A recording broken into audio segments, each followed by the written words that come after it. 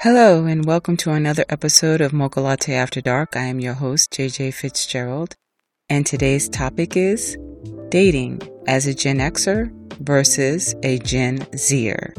I have a lovely guest here. Her name is Dorian. Hey guys. I'm a Gen Xer and Dorian is a Gen Zer. So what is your take on this whole thing? What has been your dating experience? It's been hard in my generation, I guess. There's not enough dating. It's more like hookups. And it makes it harder for people like me who want something that's serious and long-term to find someone that's on the same page.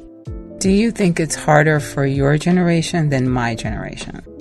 I think it was easier to date back in the day because there wasn't any social media and there weren't dating sites. So I feel like now you have to do extra because everyone all over the world is connected now. People have certain expectations about looks. There's a lot of people that want you to look like an Instagram model, and right now it's all about having like a big butt and having fake teeth and having baby smooth skin that's usually not even real. It's like filtered, and there's a lot of expectations. And I feel like on both spectrums, on my generation and your generation, we all have to go through that as women, and it's just hard, but I feel like it's just harder now for my generation. How do you feel it is for you? That's a tough question. I think we're both facing pretty much the same challenges. You would think that people in my age range would be more mature, not just looking for a hookup. I've come across many men that just want to have sex. There are sites specifically geared towards people who want a casual situation. Mm-hmm. And these men are on legitimate dating sites for people who are seeking really something more serious. So I don't understand why they just don't go over to the sites that are specifically geared towards people who just want to have something physical and nothing more than that. That's what really perturbs me the most about being online. But I do feel for your generation because I think people in your age range are seeking just fun. You would think that because of the technology that it would be easier, but it's harder because there are too many options now, especially for men. And not to mention, people are crazy. Would you agree with that, Dorian? I definitely agree.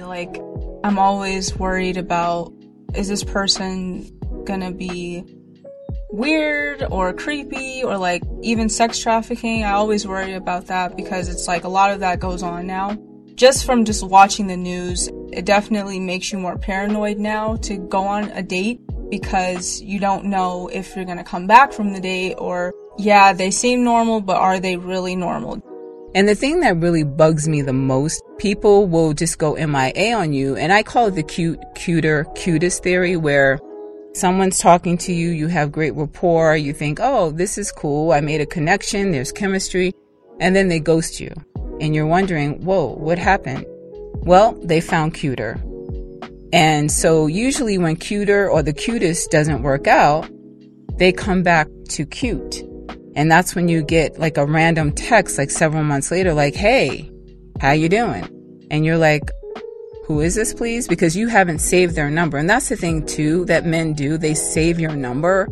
I've had men reach out to me after several years of not hearing from them. Just hello, hey, how are you? And it's I don't even know this number. Who are you? It's John. John from where? Oh, we met on this dating site, 3 years ago. Why are you reaching me, number one? And why is my number still in your phone, number two? It's just weird.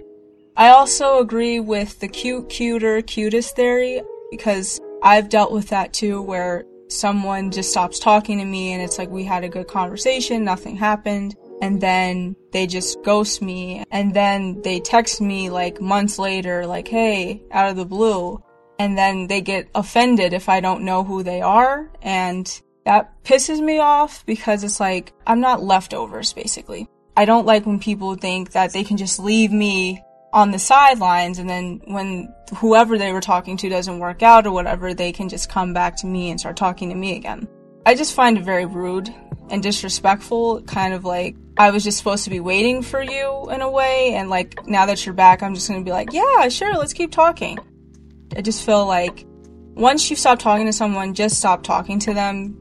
And another good point you made was about people being on serious dating sites for hookups when there's like all of these hookup sites. Of course, my generation is more focused on hookups, like you said, which is kind of unfortunate because not all of us want to do that. So let's go back to what you said about safety and being paranoid and all of that. What are some of the safety measures that you take when you do go out on a date with someone from an online dating site, or just in general? For one, before I even talk to the person, I just look in their eyes to see if they're crazy. I usually can pick up like, oh, this person is off, and I can just read them. And then if I feel like they're crazy, I usually will just not talk to them or block them. And I've had instances where there's someone that just gives me like chills when I look at them, and so I'm like, I have to block them. And it goes to my other thing that I do. I just listen to my gut, because I feel like your gut usually doesn't steer you wrong. And when you go against it, that's when problems happen. But usually when I go on dates, of course, I put my location on, so my family knows where I am at all times. I also try to get as much information on the person beforehand, just so I can give it to my family so they know like what they look like, what car they're driving, like all of that information.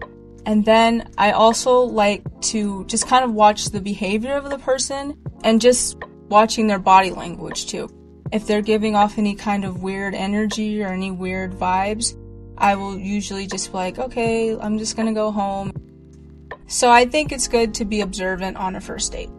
Not just the first date, but all dates subsequent to that, because people change.